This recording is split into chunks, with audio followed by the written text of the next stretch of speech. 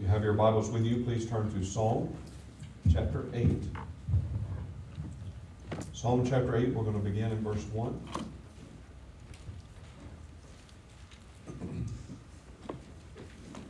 Psalm chapter 8, verse 1. When you find your place, please stand to honor the reading of God's word. Psalm chapter 8, beginning verse 1. O Lord, our Lord, how excellent is thy name in all the earth. Who has set thy glory above the heavens? Out of the mouth of babes and sucklings hast thou ordained strength, because of thine enemies, that thou mightst still the enemy and the avenger. When I consider thy heavens, the work of thy fingers, the moon and the stars which thou hast ordained, what is man, that thou art mindful of him, and the son of man, that thou visitest him? For thou hast made him a little lower than the angels, and hast crowned him with glory and honor. Thou madest him to have dominion over the work of thy hands.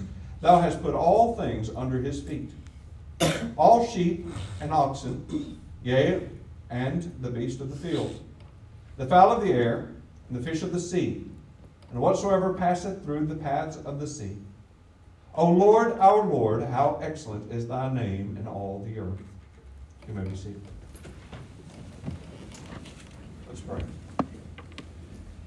God, I thank you for the power of your Holy Spirit to go into our lives and to meet us where we are, to teach us the things that we need to know to follow you day in and day out.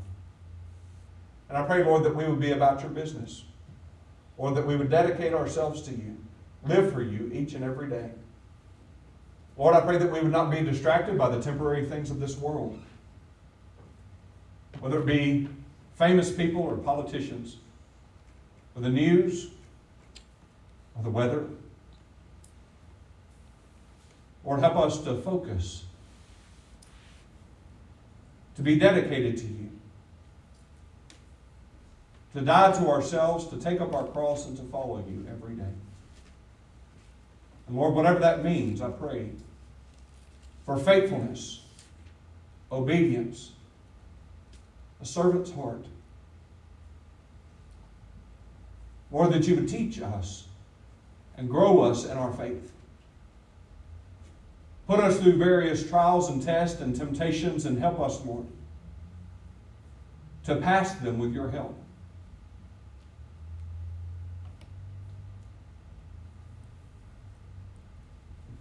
And God, I pray that the people around us would see Jesus in us as we go through suffering in this life. I pray that they would see the light of Christ. Help us, Lord, to be willing to give up anything so that others may know you. In Jesus' name I pray. Amen. How many of you have a pet or have had a pet? I want you to raise your hand real high. Let me see. All right, now keep your hands up if that pet has ever harmed you. Put your hand down if you've never been hurt by a pet. Have you ever been bitten by a pet? All right, you can put your hands down.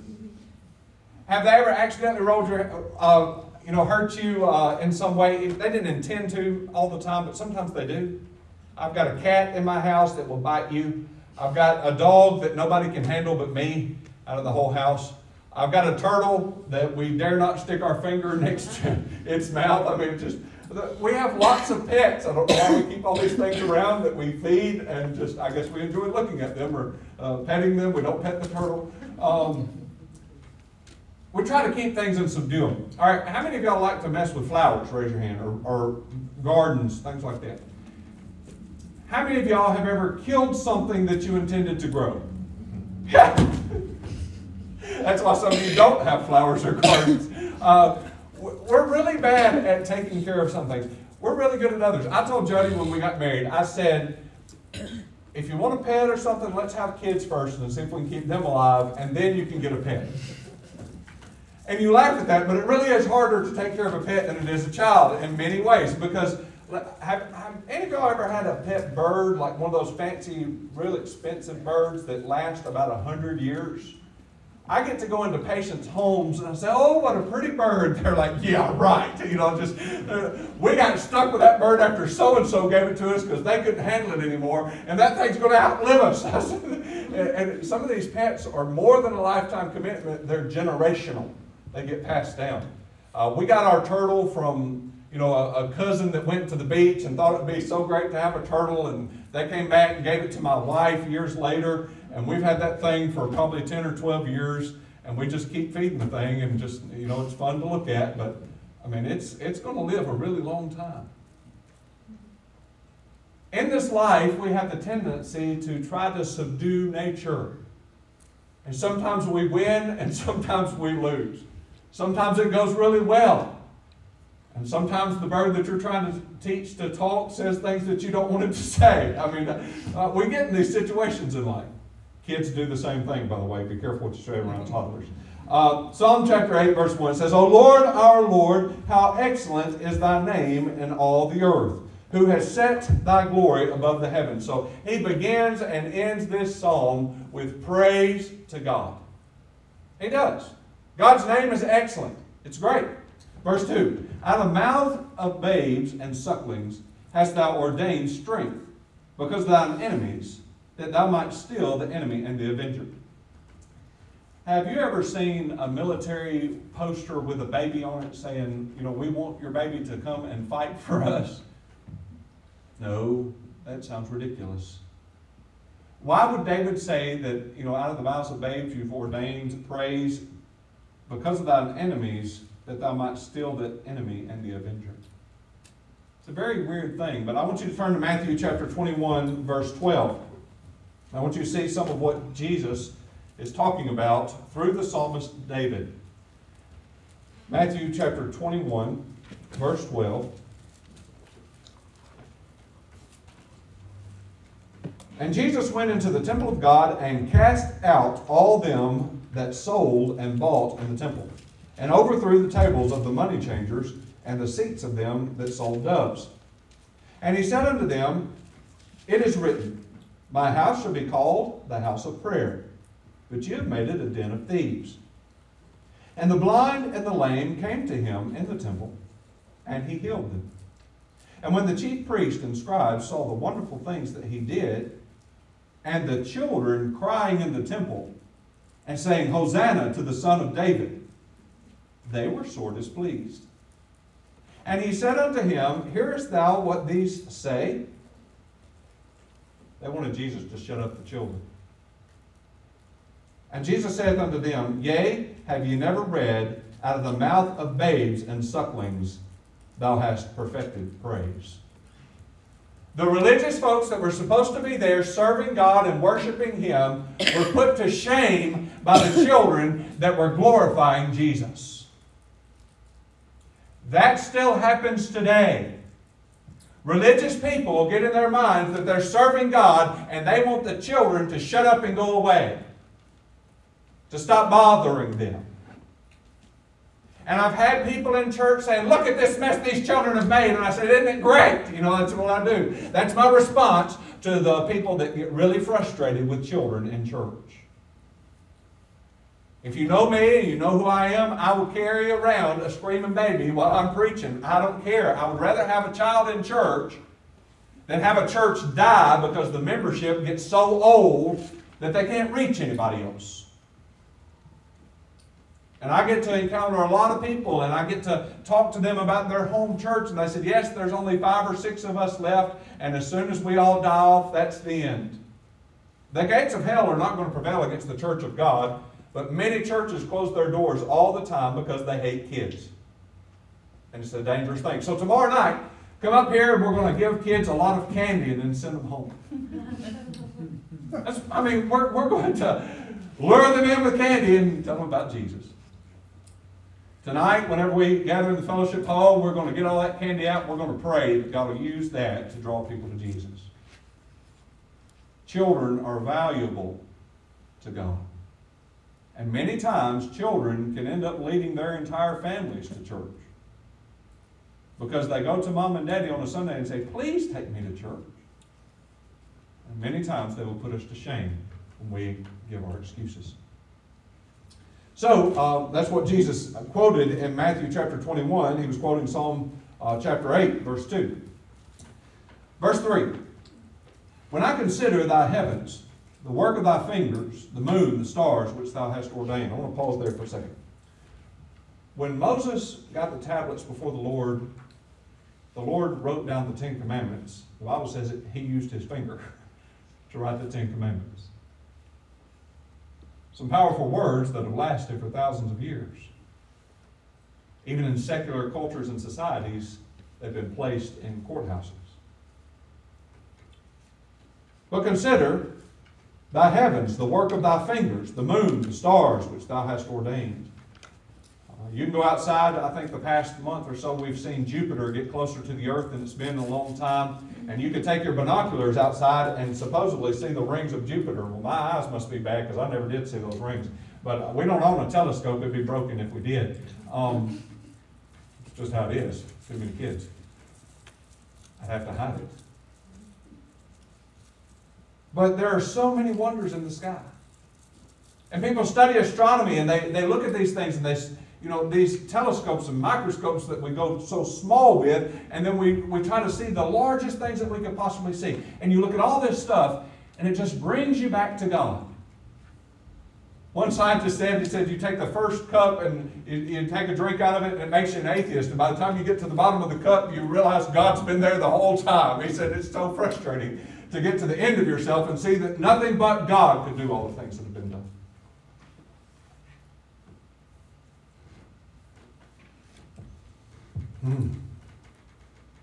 When I consider thy heavens, the work of thy fingers, the moon, the stars, which thou hast ordained. What is man, that thou art mindful of him?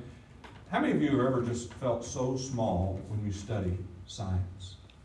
I mean, it just really makes you feel so insignificant. And the Son of Man, that thou visitest him. Who is man that thou art mindful of him? The Son of Man that thou visitest him. Or some translations say cares for him. God, why do you take time on me? What is it about me that you are intimately concerned with the details of my life? You know how many hairs are on my head. You know when I get up, when I lay down. You know everything about me all the time. And it makes me think of a parent with their first child. I say their first child because, some of y'all are second or third children, and there may not be many baby pictures of you or anything like that. But with that first child, you take pictures of their feet because they're so cute. Everything that they do is just adorable. And when you've had 18, it's like, yeah, I've seen that before. It's just, yep, let's move on. We've got, the house is on fire. We've got to do something else. I mean, really, even as parents, we're not as intimately involved in our children as God is. He knows more about us than we know about ourselves. My wife amazes me. Sometimes she'll tell me stuff about myself, and I'll have to come to an understanding about that about myself. I mean, it's something I didn't know. And she will inform me of things that I do, whether good or bad. God knows more about you than you know about yourself, and God is so intimately aware of you that it makes the psalmist say, what is man that thou art mindful of him, and the Son of Man that thou visitest him? For thou hast made him a little lower than the angels, and hast crowned him with glory and honor. So you look at all this and you wonder, why did God do this? What is the purpose of our existence? And Descartes said, I think, therefore I am. You get into some of these philosophical and all these arguments, and if you've gone and studied all this stuff, it's so vast that you could study it the rest of your life. And yet this is just a song about it. He's writing a song about the way that he feels sometimes, and David spent a lot of time under the stars.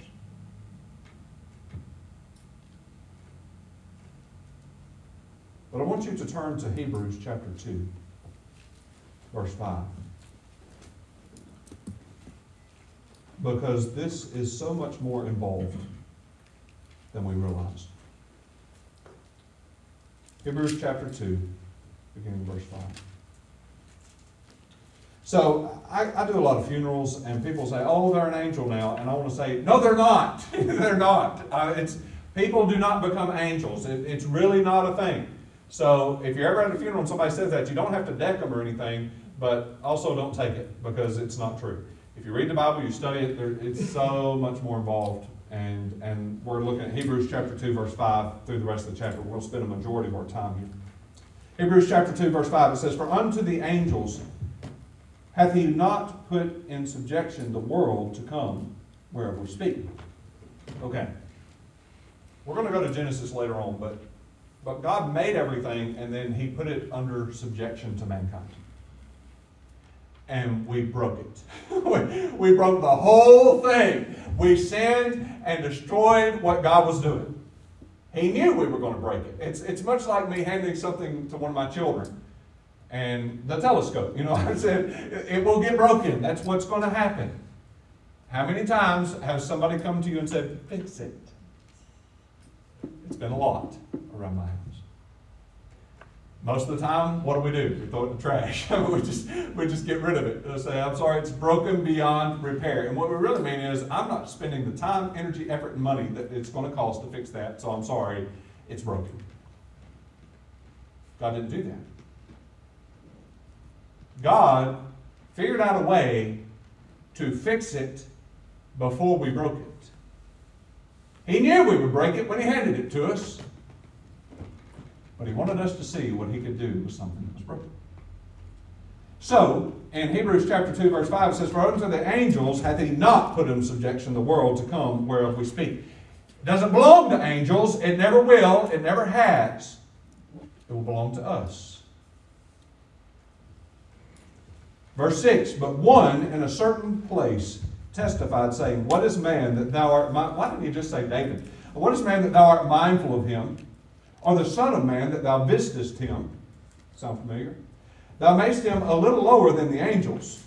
Thou crownedst him with glory and honor, and didst set him over the works of thy hands. Thou hast put all things in subjection under his feet." Pause. I asked you at the beginning of this sermon, how many of y'all have ever been attacked by something that you held as a pet? And a lot of you said yes. And how many of y'all have ever killed a plant you were trying to grow? And a lot of you said absolutely. What are we talking about? We're talking about Jesus being able to put all of creation under his authority.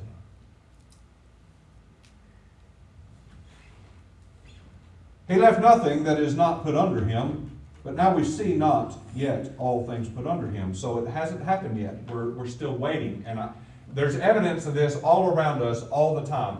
That the world is in chaos because Christ has not yet come to rule over the earth. As soon as Jesus shows up,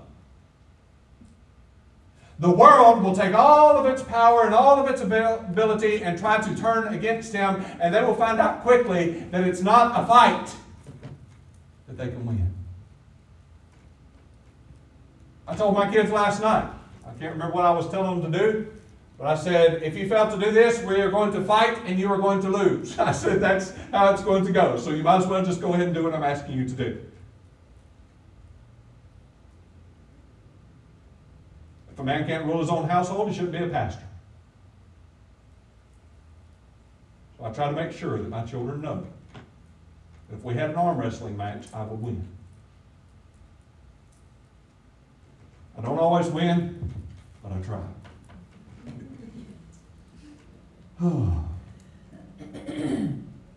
Verse 9, "But we see Jesus, who was made a little lower than the angels, for the suffering of death." See, God had a purpose in making us less powerful than angels. Because Jesus could not have been killed had mankind not been made less than an angel. We see Jesus crowned with glory and honor, that he, by the grace of God, should taste death for every man. Jesus is our hope of salvation because he died in our place. If you've never asked Jesus to save you, you're going to die. And it'll be forever. Verse 10, "For it became him for whom are all things, and by whom are all things, in bringing many sons unto glory, to make the captain of their salvation perfect through sufferings. Now that's weird. Jesus was made lower than the angels so he could suffer. And if we could do away with all the suffering in the world, we would. But God designed it this way. Because without that suffering, without that death, he couldn't fix what we broke through his shed blood. Verse 11. For both he that sanctifieth and they who are sanctified are all of one. For which cause he is not ashamed to call them brethren. It makes me think of Jesus leading his disciples around and telling them stuff and encouraging them and growing them. And then they would just do something stupid like argue who's going to be first and second in the kingdom of heaven and who's going to sit on your right hand and on your left. And is he talking about the bread because we forgot to bring bread? And he's like, no. So many times they just didn't get it, but he wasn't ashamed to call them his brethren. Why? Because he was working in them to perfect them. Sometimes I frustrate my brother and sister by misspelling things and saying the wrong grammar on purpose. It drives them crazy.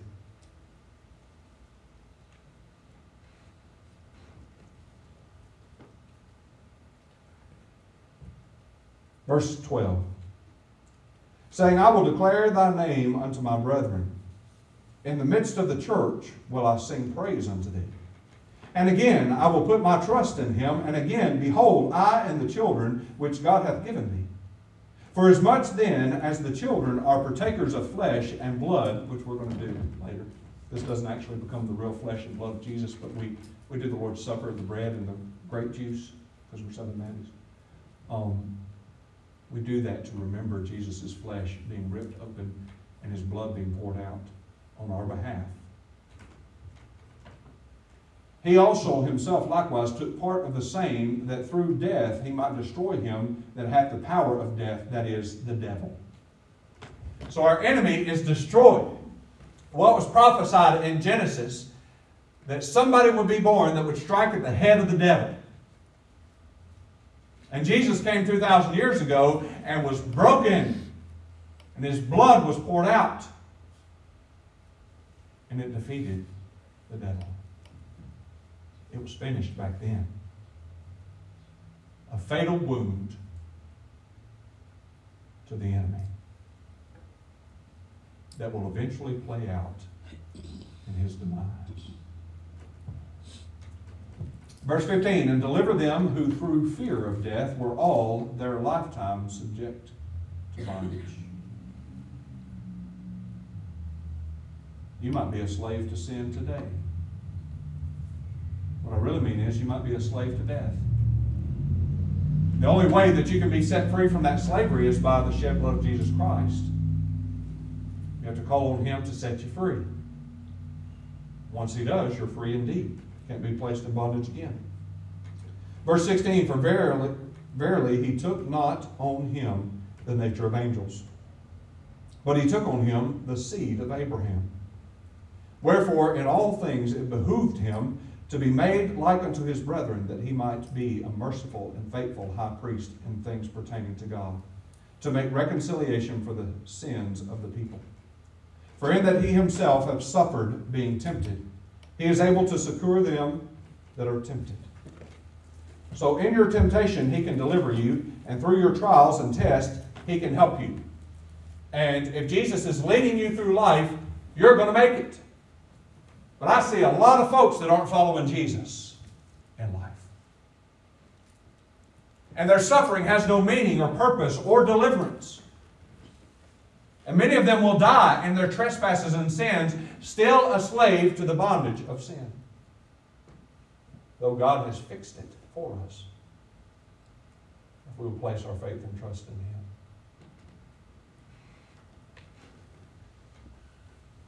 Verse 6 of Psalm chapter 8. Thou madest him to have dominion over the works of thy hands. thou hast put all things under his feet. All sheep and oxen, yea, and the beast of the field, the fowl of the air, and the fish of the sea, and whatsoever passeth through the paths of the sea. I've been to SeaWorld, and I saw that big old whale out there, and they would make that thing wave and do all kinds of tricks. And I've been running down the road, and there'll be a fence beside me, and some cow decided to come say hello and jump over the fence and scare me to death, because I didn't know what it was about to do. Just kept on running. And I've seen videos of different things. I don't know if you know Jackie Chan. He had this fish in a pond, and he called it up to him, and he said, roll over, and it rolled over, and he petted its belly. I mean, I can't do that with my turtle. But, you know, people have done all kinds of amazing tricks with pets. They've subdued so many things.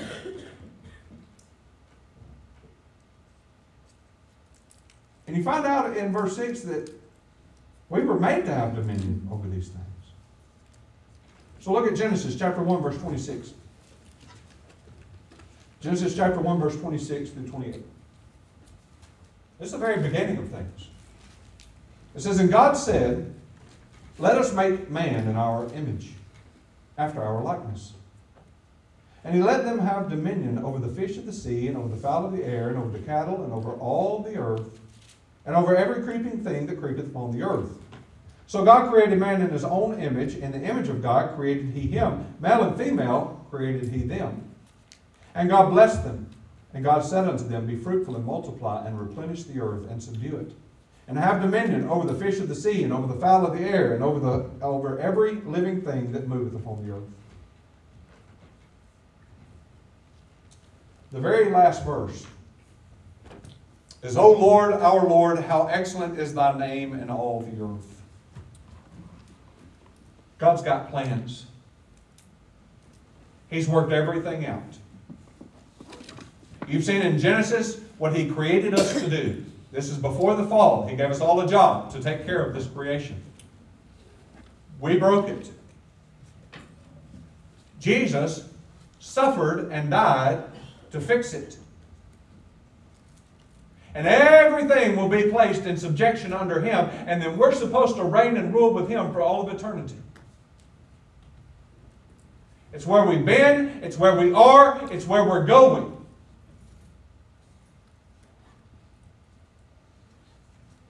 Praise be to God, he's got a plan. I want you to learn to walk that out in your life. Because in your life, you are going to suffer the way that Jesus did. And you're going to have trouble subduing this creation that has been marred by the fall. But when Jesus shows up, everything will fall under his lordship. And a baby could play in a snake's den, not worried about getting bit. I don't know about you, but I ain't placing my baby anywhere near a snake's den right now. I want Jesus to come back. I'm tired of being bitten.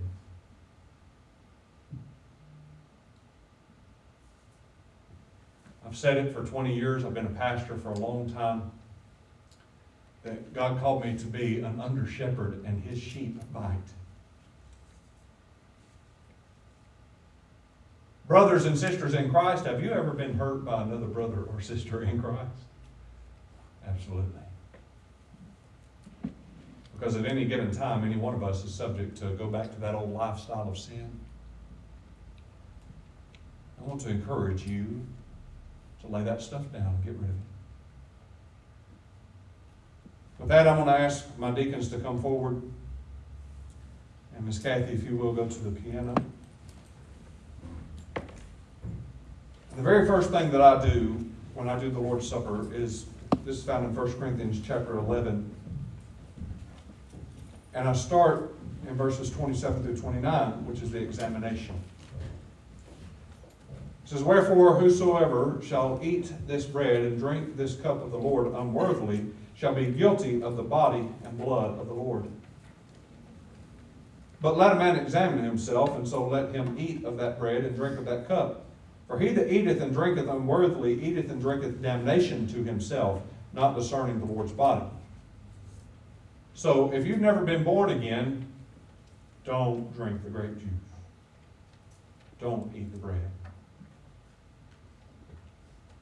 But if you have been born again and you realize that there's some kind of sin in your life that needs to be dealt with, you need to pray right now and ask God to help you deal with that. Confess it before Him that it is a sin. Ask Him to help you get out of it. Examine yourself. Because many people who take the Lord's Supper in vain end up sick or dead.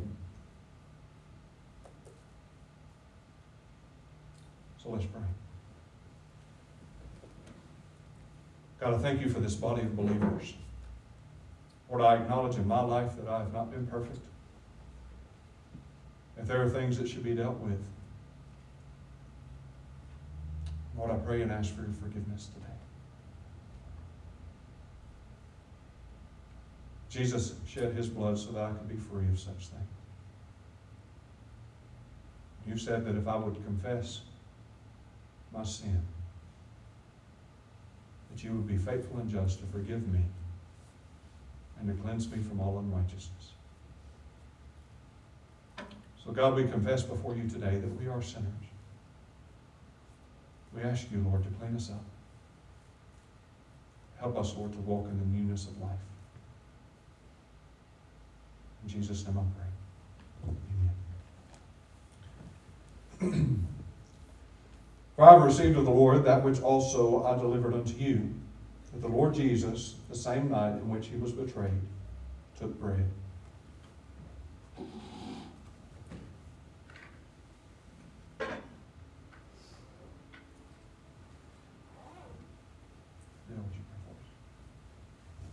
Dear Heavenly Father, just thank you for this day, Lord. Just remember this as we eat this bread for you, Lord. Lord, just remember this day. Thank you. Amen.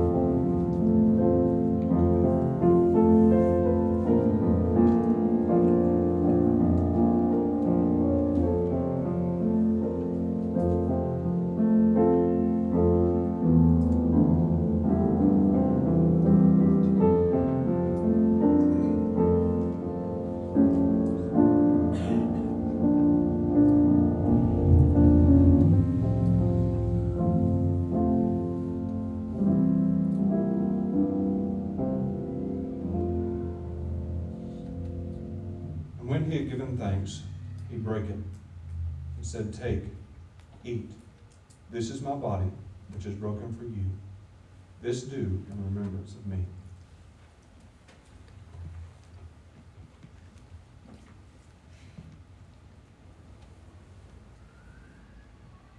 After the same manner also, he took the cup.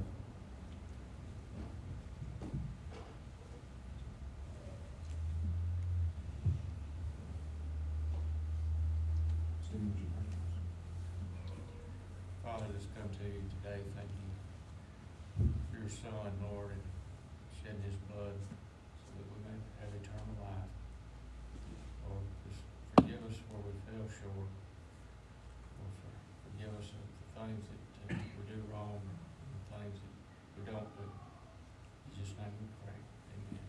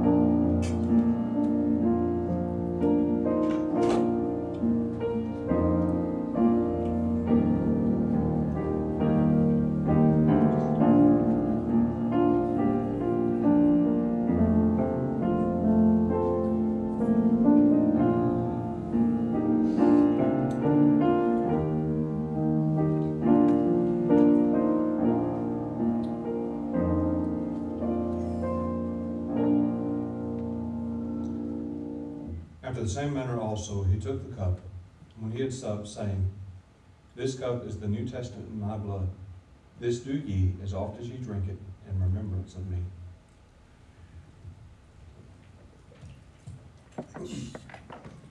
For as often as ye eat this bread and drink this cup, you do show the Lord's death till he come. Let's pray. God, I thank you for this body of believers. I thank you for the opportunity to fellowship together in taking the Lord's Supper, to commune with one another and with you. Lord, I pray that we would go out this week and serve you and honor you with the choices and decisions that we make. Help us, Lord, to please you and you alone. In Jesus' name I pray. Amen.